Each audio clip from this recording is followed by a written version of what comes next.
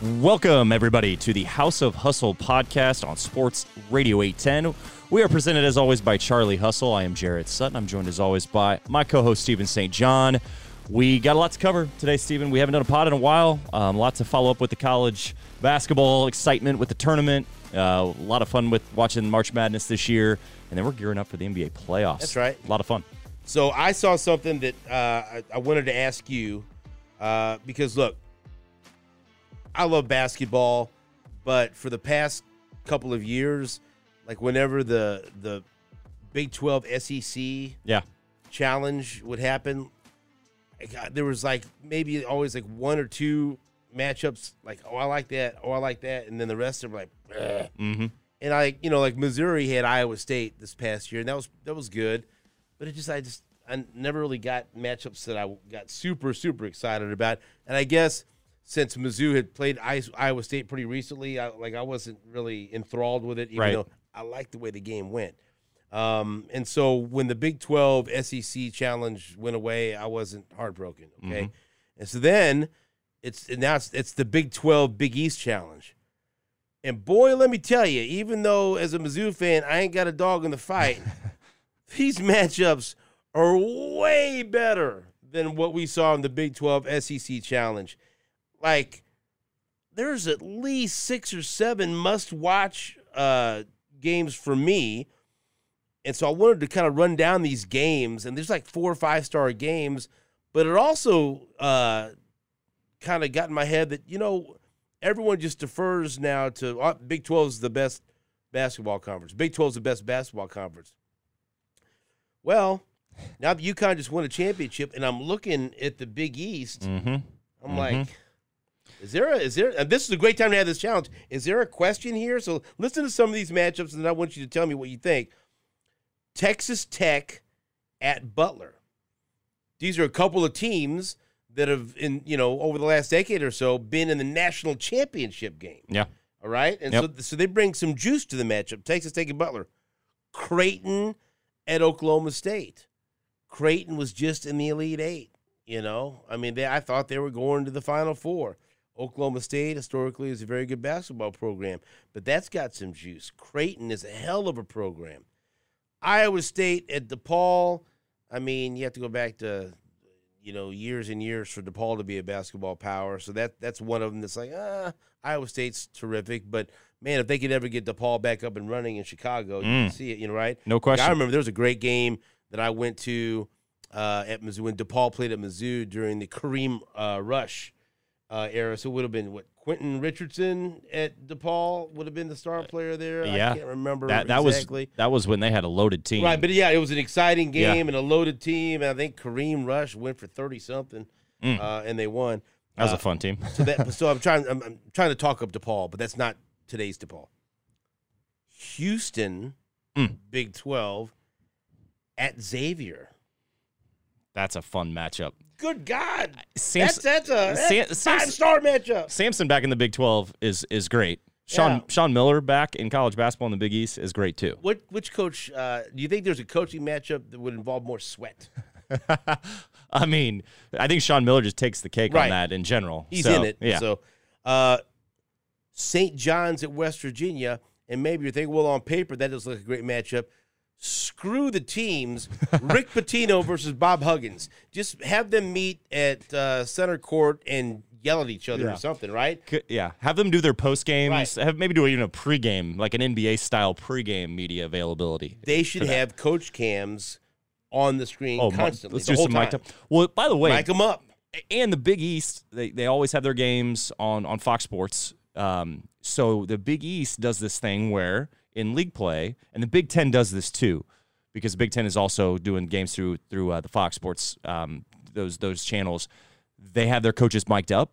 It is fantastic, and they have the NBA on NBC like theme music going in their pregame. They do a full pregame show that is big time. It's all I love their coverage because they get to elaborate on some of these coaches.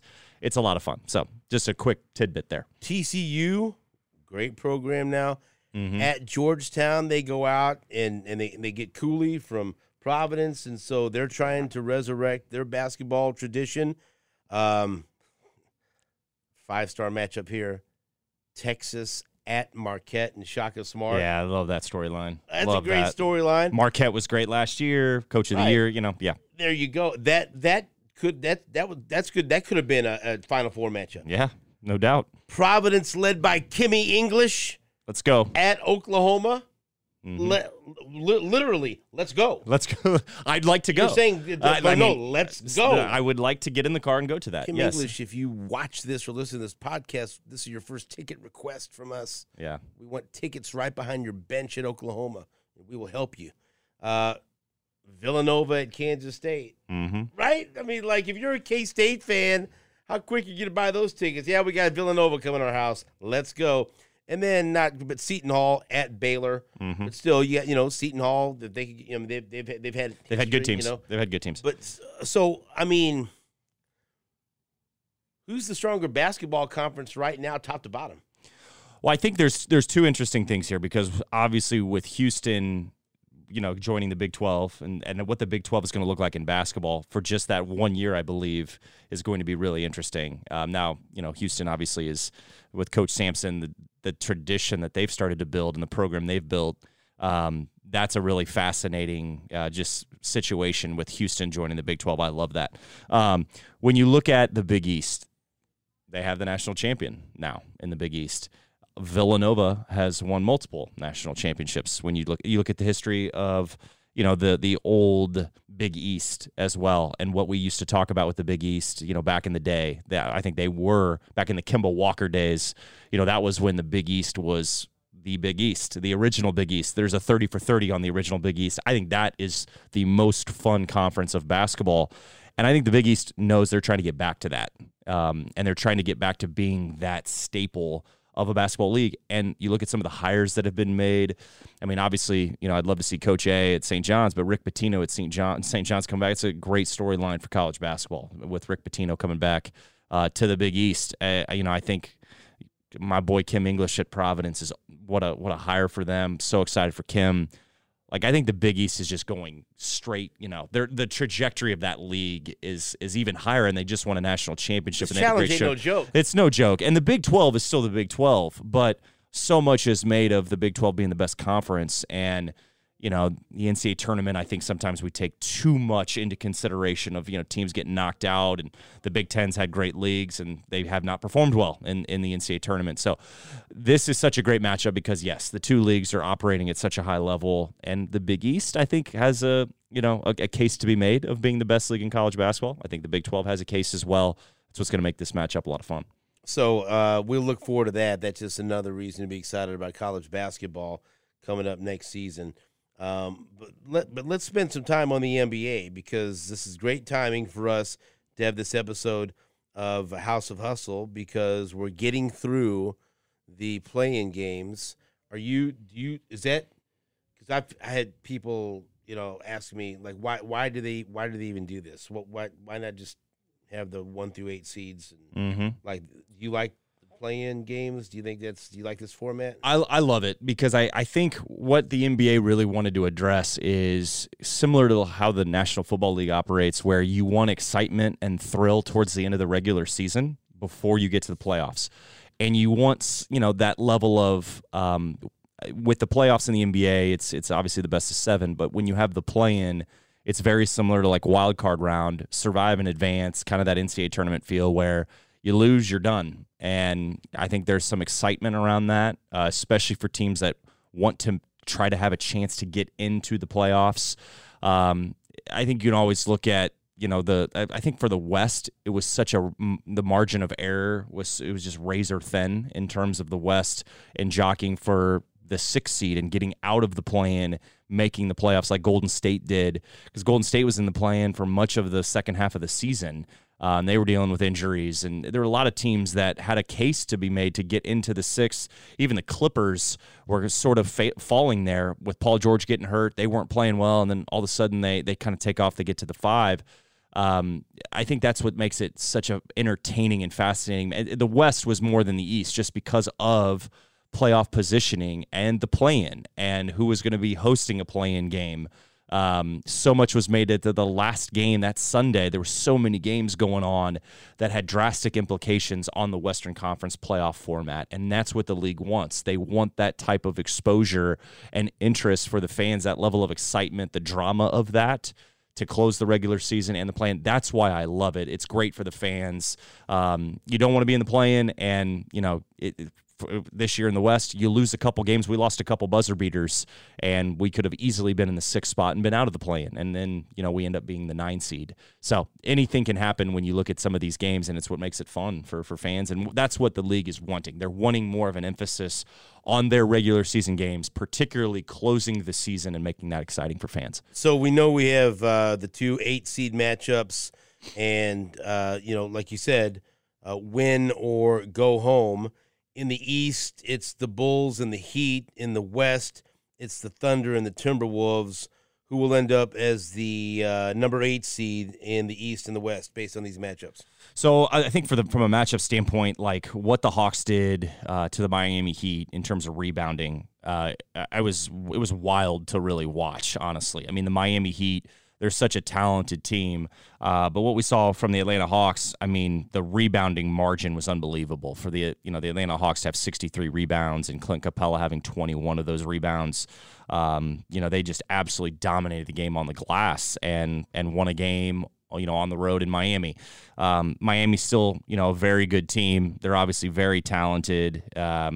I think when you look at this game with Miami and what they're going to go up against, I look at their roster, and Bam Adebayo's got to probably give them a little bit more offensively. I think the bench, Kyle Lowry was really good in that game. He had 33 in that Hawks game coming off the bench. Can he play at that caliber and at that level? He's got to score the ball at a really high level. But they really didn't. Like Tyler Hero was really good. They just didn't get enough, I think, from like Jimmy Butler going 6 for 19. A lot of his production was at the free throw line. I know he had 9 assists. Miami's just not playing all that well. And I think when you look at this game against the Bulls, like the Bulls came back in that game against the Toronto Raptors, and my gosh, that second half was so impressive of them just being in full attack mode. Had a great second half. They were terrible in the first half. And then they turned it on. They were led by Zach LaVine, who, is a terrific talent, elite player. And then DeMar DeRozan was great as well. Caruso gives them a great burst in terms of their defensive coverages. He's an elite defender. DeRozan's daughter was great screaming. Yeah, she was too. She was too. So I like in this matchup, I would say that I give the edge to Chicago to pull the upset. But with that being said, the better roster and the more firepower is the Miami Heat. That's what makes this matchup so intriguing, and it's a 7-10 matchup. So it's a really fascinating matchup. When you look at the other side of the bracket, you look at the Minnesota Timberwolves and the Oklahoma City Thunder. This is a matchup based off, the size factor. And Rudy Gobert, is he going to play? Like, it's a really interesting storyline of is he still going to be suspended? But I think with Minnesota and Karl Anthony Towns and some of the shooting, too, that Minnesota has, I like Minnesota in this matchup. Now, look, Oklahoma City, they're playing with house money right now, and they're playing free. Shai Gilgeous-Alexander was very good against us the other night, as was Josh Giddey. Those are 2 younger players. I still think Jalen Williams, who's going to be in the conversation for Rookie of the Year, he has had a great rookie year. He's out of Santa Clara. Really, really long, athletic combo wing. And look, OKC, they played really well against us. They deserve to advance and deserve to play Minnesota. And that, to me, is a matchup where I think Minnesota should take care of business. And I think Minnesota's probably kicking themselves over that Laker game where they didn't close. And, Towns is a big part of that. Mike Conley's a big part of that, but Anthony Edwards was not good in the Laker game. He's 3-17, and he is too good of a player, and I don't expect Anthony to play that way in this game against Oklahoma City. And I do think Minnesota's bench, Nickeil Alexander-Walker, who we had in New Orleans, very good role player. When he's good, he is such a punch off the bench to give you some offensive production. He's got really good size and can shoot it. So I'll give Minnesota the edge in this game against OKC at home. Okay, so the matchups in the first round, in the West, we're going to see the number 1 seed Denver taking on the winner of the game between Minnesota and OKC. The 4-5 matchup is Phoenix and the LA Clippers. The 3-6, Sacramento and Golden State. And then that 2-7 matchup is John Morant in Memphis against LeBron James and the LA Lakers. You can pick only one. Mm-hmm. What's your favorite matchup of these 4 series in the West in the first round? My favorite matchup by far is the Golden State matchup with Sacramento, and there's so many storylines here. Particularly Mike Brown being the head coach at Sacramento, was an assistant under Steve Kerr. The Kings have had a great year, and they're a very talented team. They're led by De'Aaron Fox. They have really young talent in Keegan Murray, who's an excellent shooter, great three-point shooter. Domantas Sabonis, who they got in a trade. That trade's looking pretty good. That was a pretty, the trade they made with Tyrese Halliburton. That was a trade that got a lot of ridicule, but ends up being a really good trade for the Kings because Sabonis has been so good for them as a big. They also acquired Kevin Huerter, who's been very good. The bench conversation, I think, really is an interesting one because the Kings have a really good bench. Their offense is really predicated off ball movement, and they got a lot of guys that can stretch it and score it. Malik Monk's been really good for them off the bench. With that being said, this is the Golden State Warriors. These are the champs.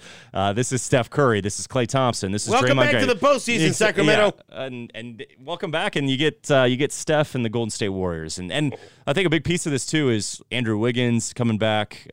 He's been banged up. He's been hurt, and they expect him to play. I'm curious, what he looks like. There'll probably be some rust there. But he was huge for the Golden State Warriors in their run last year. He was kind of the unsung hero. I mean, so much is made of Steph and Klay and Draymond for sure. Jordan Poole, my gosh, you got Jordan Poole. That's, I think, right in the conversation with Steph and Draymond in terms of his ability to take over a game. And Jordan Poole wasn't, I don't think Jordan played all that well in the finals last year, but Andrew Wiggins did. Andrew Wiggins was great for Golden State. So, they add him back, and at full strength, Golden State is so dangerous. I see this game going 6 or 7. I'll give the edge to Golden State, though. And I think Kings fans hate to hear it, but there's going to be a lot of people picking the upset just because of what the Golden State championship pedigree is. And Sacramento hasn't been here in so long. And a lot of these guys with the Kings, it's their first time being in this. It's their first time being in a playoff format, and they got to go up against a group that's got 130 playoff appearances. That's pretty tough to overcome. It's a tough ask. Okay, over in the East, the number 1 seed, Milwaukee, will take on the winner of the Miami-Chicago game we talked about. 4-5 matchup, Cleveland and the Knicks. The 3-6, the Philadelphia 76ers and Brooklyn. And then the 2-7 should be an interesting series between Boston and Atlanta. Okay, so what's your favorite series in the first round in the East? So I think the Celtics will roll Atlanta. Now Trey's played really well against Boston this year. He's averaged 31 and 11 against Boston. So and Trey looked really good the other night. He's got to be consistent every night against Boston, but I think Boston will handle that series. Okay. The Knicks and Cavs are intriguing. I think the Nets and Sixers are very intriguing as well, but I like the Sixers to beat the Nets. I will say the Cavs-Knicks series is probably the most intriguing at that 4-5. Both teams, the Knicks kind of struggled towards the end of the year, but they didn't have Julius Randle. He's been banged up. I expect Julius Randle to be healthy and come back and be ready to go. The Knicks are a really good team, and Jalen Brunson is playing at all-pro NBA type of player. He's been great all year. The Knicks acquiring him when they wanted Donovan Mitchell is what's so fascinating about this series because Donovan Mitchell goes to Cleveland where he's been great. The size of Evan Mobley will be in the Defensive Player of the Year conversation.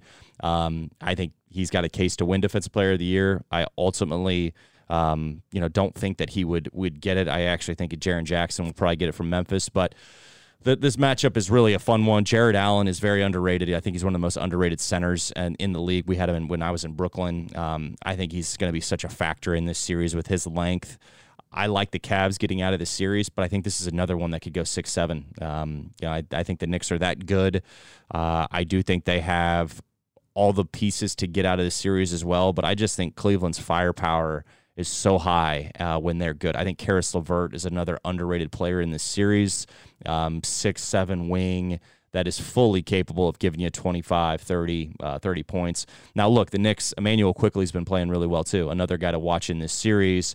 Josh Hart is a big impact player for the Knicks. They got him in a trade, defensive stopper. He's got to be good for the Knicks, but I just think the Cavs have so much firepower, size, athleticism. They defend. They can protect the rim. They have shooting. I just think the firepower for Cleveland, I'll give them the edge in the series, but I think it is the most intriguing matchup of those East matchups. I was going to ask you if you had to pick in each conference which lower seed would have the best chance of advancing. It's not that difficult of a question because I think Golden State. Yeah.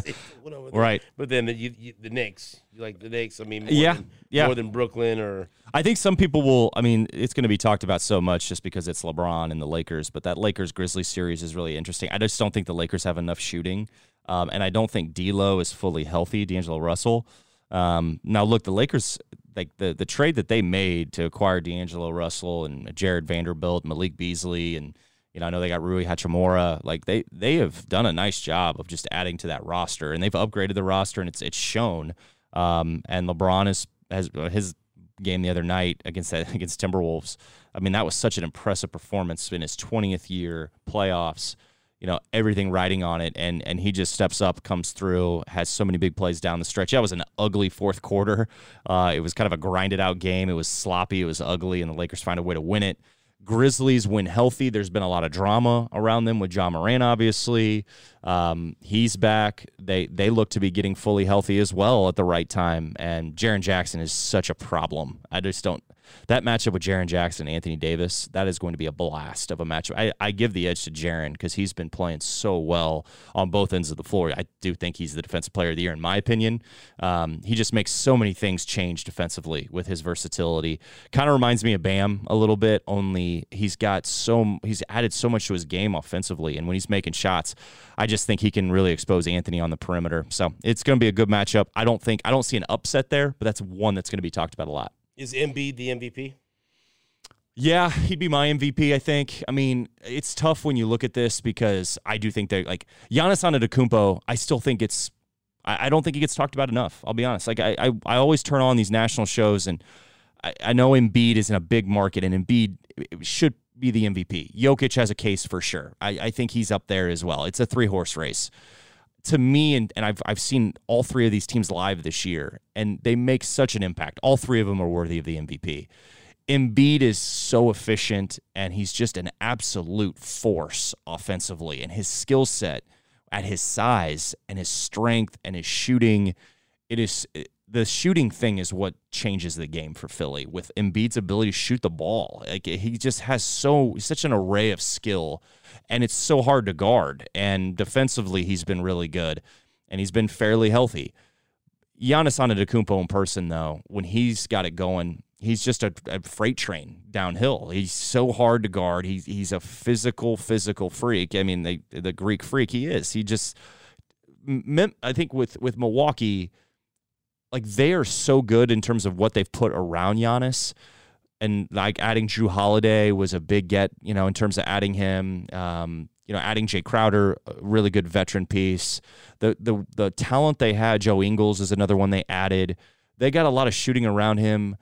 I think he is the most valuable player to his team, and why Milwaukee is so good, and why I think Milwaukee is so deserving of the one.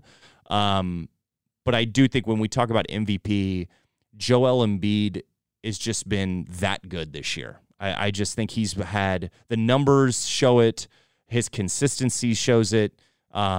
His impact on both ends of the floor speaks for itself. I mean, it's so hard to look at all three of these guys and think who's the MVP because all three have a case. But Embiid, I give the edge to a little bit. I just think if you're saying, do you want Joel Embiid or do you want Giannis Antetokounmpo? It's such a tough question. But watching those guys, Giannis to me is the toughest player to guard in the league. Okay, so I think he's the toughest matchup to try to game plan for. So I'll use the NFL as a comparison. Okay, it doesn't matter what happens in a certain season. Patrick Mahomes is the best player in the NFL, right? But he's not going to win the MVP every year. Every year, right? That's just how it. That's just he might miss a couple of games. The media might fall in love with a certain player one year. Lamar Jackson has a year through the roof, and he just whatever, right? Mm-hmm. But just because a guy didn't win the MVP doesn't mean he's not the best player. So it sounds like you're saying, is it true? Is this a true statement? Giannis is the best player. He's the best player in the NBA, but maybe Embiid deserves the MVP this year. Yeah, I think that's what I would say. I mean, it's tough to like say that when Joel Embiid, averaged 33 points a game this year, right, and shot 55 from the field. I think from a regular season standpoint, like his rebounding percentage, his blocks. But the separator is the title. Who's got a title, right? The separator is the title. Yeah, for sure. And I think too with Giannis, like it's probably just something where I saw him have a 50-point game this year, and it was almost a quiet 50. It was wild. It was like you look up and you're like, man, Giannis has 47 points, and it's just because it's just so effortless to him when he turns it on. And I mean, the guy plays so hard in general, but like him downhill with the ball, and he can play with his back to the basket, and he can play in the mid range, and when he's shooting the ball, that just takes him to another level. But the thing with Embiid though is he's got such an array of being able to play off his jump shot, which is a little bit different in how you compare these two. But I just think with Giannis, like his ability to score the ball downhill, attacking, physicality, he takes 2-3 guys to the rim and guys are hanging on him. His length is such a problem. And just like when you're talking about a guy late in the year, the guy that's on the floor that's making the biggest impact in a game, I would love that Milwaukee Philly series. I think Giannis is such a problem for Embiid to try to match up against defensively. I think just Giannis, I give him the edge there of just his ability to take over a game. They both can, but I like Giannis more than Embiid probably. I'm going to ask you just a kind of a prop question, and in no way am I asking you because of anything that I'm having to do with DraftKings Sportsbook. Marco didn't make me ask you this, so stop accusing me. Who will score more points in the series against each other, Ja Morant or LeBron James? I don't care about wins. I don't care about rebound. I don't care about nothing else. Who's going to score more points in this series, Ja Morant or LeBron James? I think it'll be Ja. I think it'll be close, but I'll give the edge to. I think it'll be Ja. I think LeBron. I think LeBron could actually continue to just, pad his stat sheets in terms of steals, blocks, passes, like in terms of the stat sheet stuffing, if you will. I think LeBron would be that guy, but he also might go crazy one night and score 50. He might go nuts. He might go nuts, but I think Ja could go nuts too sometimes. Like it'd be hard to go against Ja with his ability to get to the paint, and I don't want to go against LeBron, but I just think Ja's the guy. So you think he'll score more points? I do. Okay. I do. All right. Final question here. What's your dream matchup? You can't pick the 2-1 seeds. Okay. That's too much on. That's what we call a Nate Bukaty sitting on the fence. You can't do that. Okay. Give me and you can pick one of the 1 seeds. Okay. But give me your dream matchup. Strictly as a basketball fan, that you're going to get your popcorn. You're going to sit down on your couch with your lovely fiance, and you're going to say, I can't wait to watch this NBA Finals. Give me your dream NBA Finals matchup. For me, it'll be a throw it back, run it back of Bucks Suns, I think would be mine. Giannis against Durant. Chris Paul back in the finals. Okay. A chance to win an NBA title. I think that's a great matchup. That's what you want to see. That's what I think that's what I would go with. I think the next Bucks question Suns. is, what are we going to see? Then what's your prediction? I like Bucks Suns, but I think Bucks Suns is what we're going to see. Man, I don't want to go against the Celtics though either. Like I think the Celtics are really good, and that's a tough one. I think Boston in the finals would be an interesting conversation. I like the Suns out of the West though. I think it starts there. I don't see the Clippers pulling the upset. I think the Nuggets Suns. It's a bad matchup for the Nuggets. Should that take place?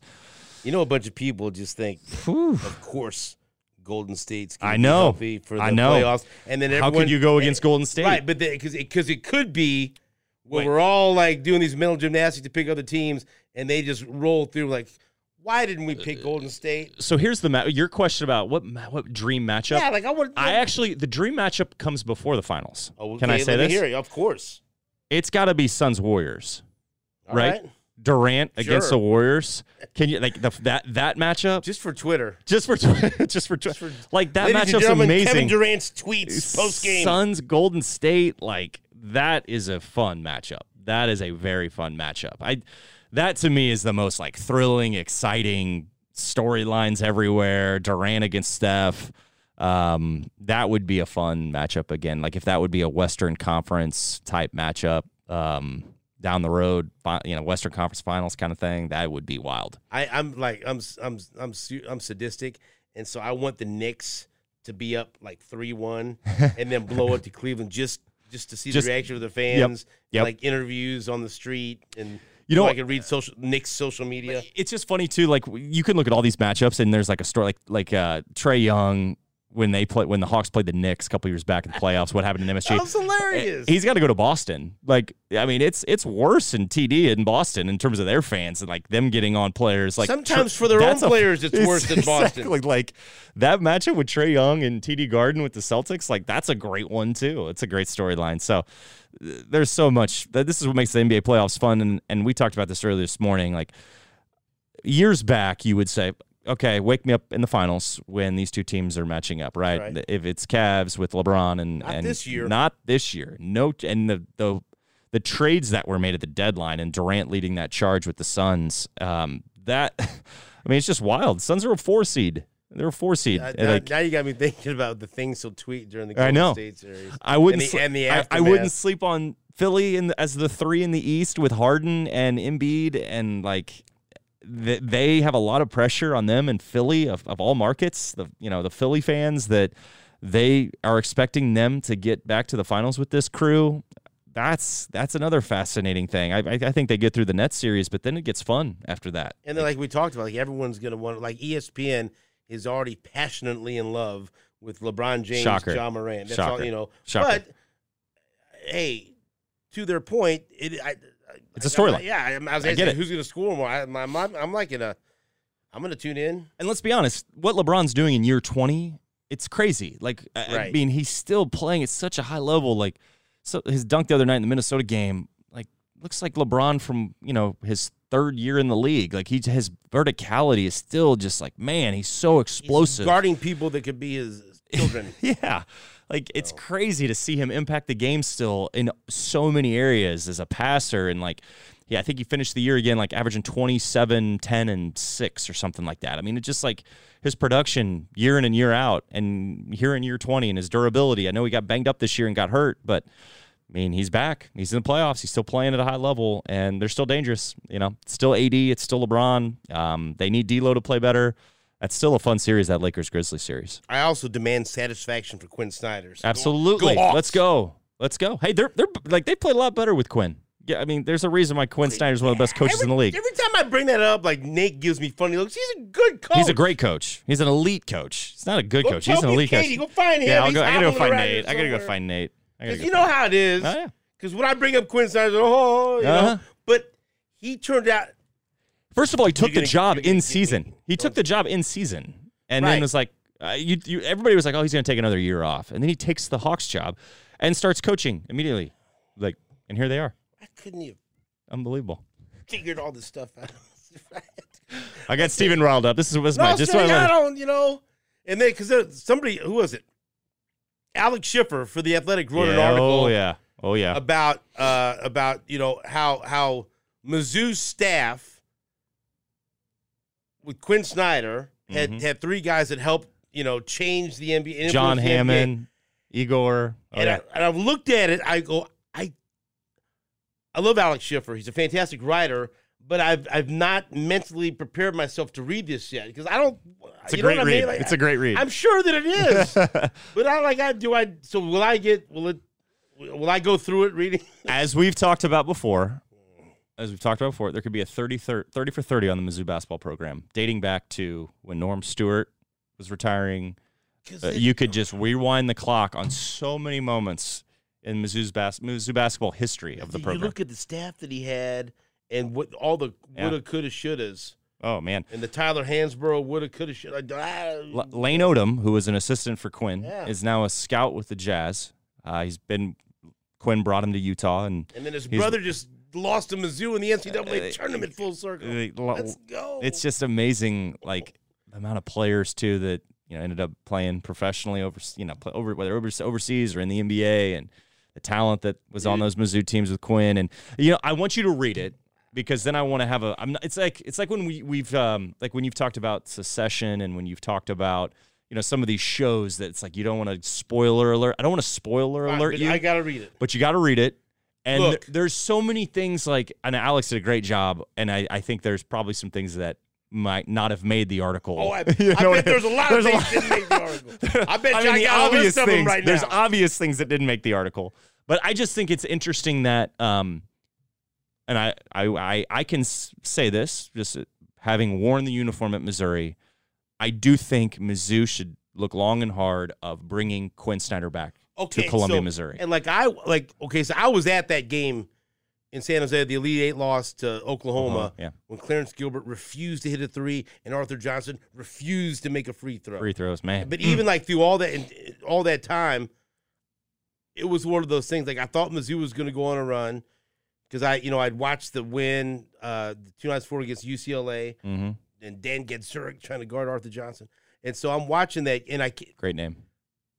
I kept expecting. I didn't think Mizzou was going to lose until they lost. If that makes any sense? It wasn't one of those things where halftime they're not going to win this game until the bitter end. Okay, this is going to be a good question for you, because Mizzou fans have asked me this question. It's a hot topic. The Elite Eight team that you're talking about in San Jose with Arthur Johnson, Gilbert, those guys, the DeMarie Carroll, Leo Lyons Elite Eight team. Can't answer this. Kim English, Marcus as rookies. I won't answer. You're not answering it? I will, maybe. Those two teams, because those two teams, I think, had a realistic chance to make a Final Four. That was a nasty team. That team was Gilbert. That was a great team. Arthur Johnson, Ricky Paulding. Ricky. Right? I mean, right? Ricky Paulding now living in Kansas City now, by the way, and retired. So after a long the game, career. But I'll tell you what, the game that pisses me off, the moment I think all the time about, is the Elite Eight game. Why am I doing this? Why are we doing this? This was not what this podcast was about. 30 for 30. Was the Elite Eight game is UConn. This is therapy for yeah. Remember? You remember he gets UConn. And I remember. Help me out here. I think Matty Lawrence had hit a big three. And either to break his 1,000 point score. Let's go. And then Kemba Walker came down at the end of the shot clock and made some kind of acrobat. It was great defense, stupid shot, and I was like, oh. We came all the way back in that. You remember game. what I'm talking about? Oh, Kemba my Walker, gosh, yeah. Well, I just remember Hashim Thabit was their center and was you talk about rim protector, my goodness. And we did not play well in that first half. And here I go going down this rabbit hole. It's just darkness. But we came all the way back in that game. Justin Stafford was great. Keith Ramsey was great. They are like the unsung heroes of that game. Leo, or maybe it was DeMarie, was in foul trouble. But we did not play well in the first half. We played right into their hands from a game plan standpoint. And there were things our style of play was up tempo, fast paced, attack the rim, and they had a massive rim protector that just tattooed shots at the rim in the first half. Then we finally figured it out and adjusted, and Matt hit some big shots, and Kim played well in that game. But man, yeah, that UConn team was loaded, and they had Price and Sticks, and and obviously Kemba was great he was a freshman, I think. After that game, I got loaded. Let me ask. It's a tough flight home. Flight home. You talk about bringing Quinn Snyder back to Columbia. What are the chances of him coming on this podcast? You think? There's some things that can be done. I had a good relationship with him. If you drop my name, we're good. I feel like I think there's ways to notify him of wanting to have him on our podcast. Right, and there's ways to do this. I used to have him on the show, and we had a good relationship. Then I used to cover a lot of games in Columbia. Yep, and we good. And so I think I get his reluctance to want to come back, but we're not. If we have him on, I'm not gonna. We're not gonna dig through all the other stuff. It's more of man. Look where you are now. You lived up to all the hype and the promise, and I want my first time I went to Mizzou basketball camp, and it was Quinn Snyder basketball camp at Hearns. This was before the arena was. I think the arena was built, but it wasn't opened yet.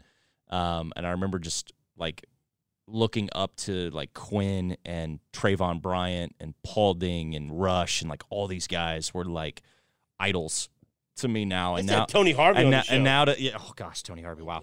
And then to think like now, and just as from an alumni standpoint of just these guys that, man, they were such a great team, and it just goes to show you like your alumni with your program, it matters so much. And Dennis Gates has talked about this because there's a deep pride of the history of the program. And like even these guys, talking to Josh Kroenke and talking to Paulding and talking to Rush, like when we were in school in 2008, 2012, and them watching our games together and like pulling for us and how much they loved our teams, like that's what makes, being a part of a program so special. Kroenke to get involved in this NIL.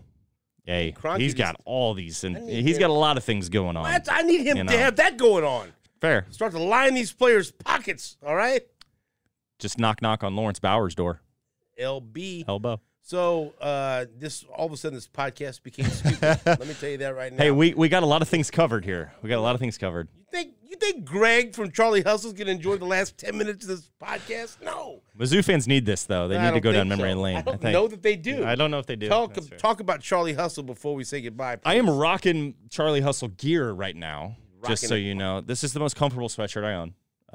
They actually just doing a spring cleaning sale right now, 60% off items at the Charlie Hustle website. So make sure you check out the Charlie Hustle website. Do it.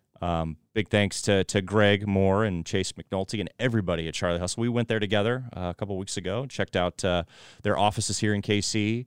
Got to get stocked up on your gear for the NFL draft. I got a Nigerian Nightmare Christian Okoye t-shirt, so top that. That's what I'm talking about. I just needed some KC swag to, on planes. I like to wear my KC swag, my Charlie Hustle gear. We love Kansas City. Nobody loves wearing shirts of their city more than people in Kansas City. That is accurate. Because we love KC. That is accurate. All right, man. That was a great podcast until the very end when you made me furious.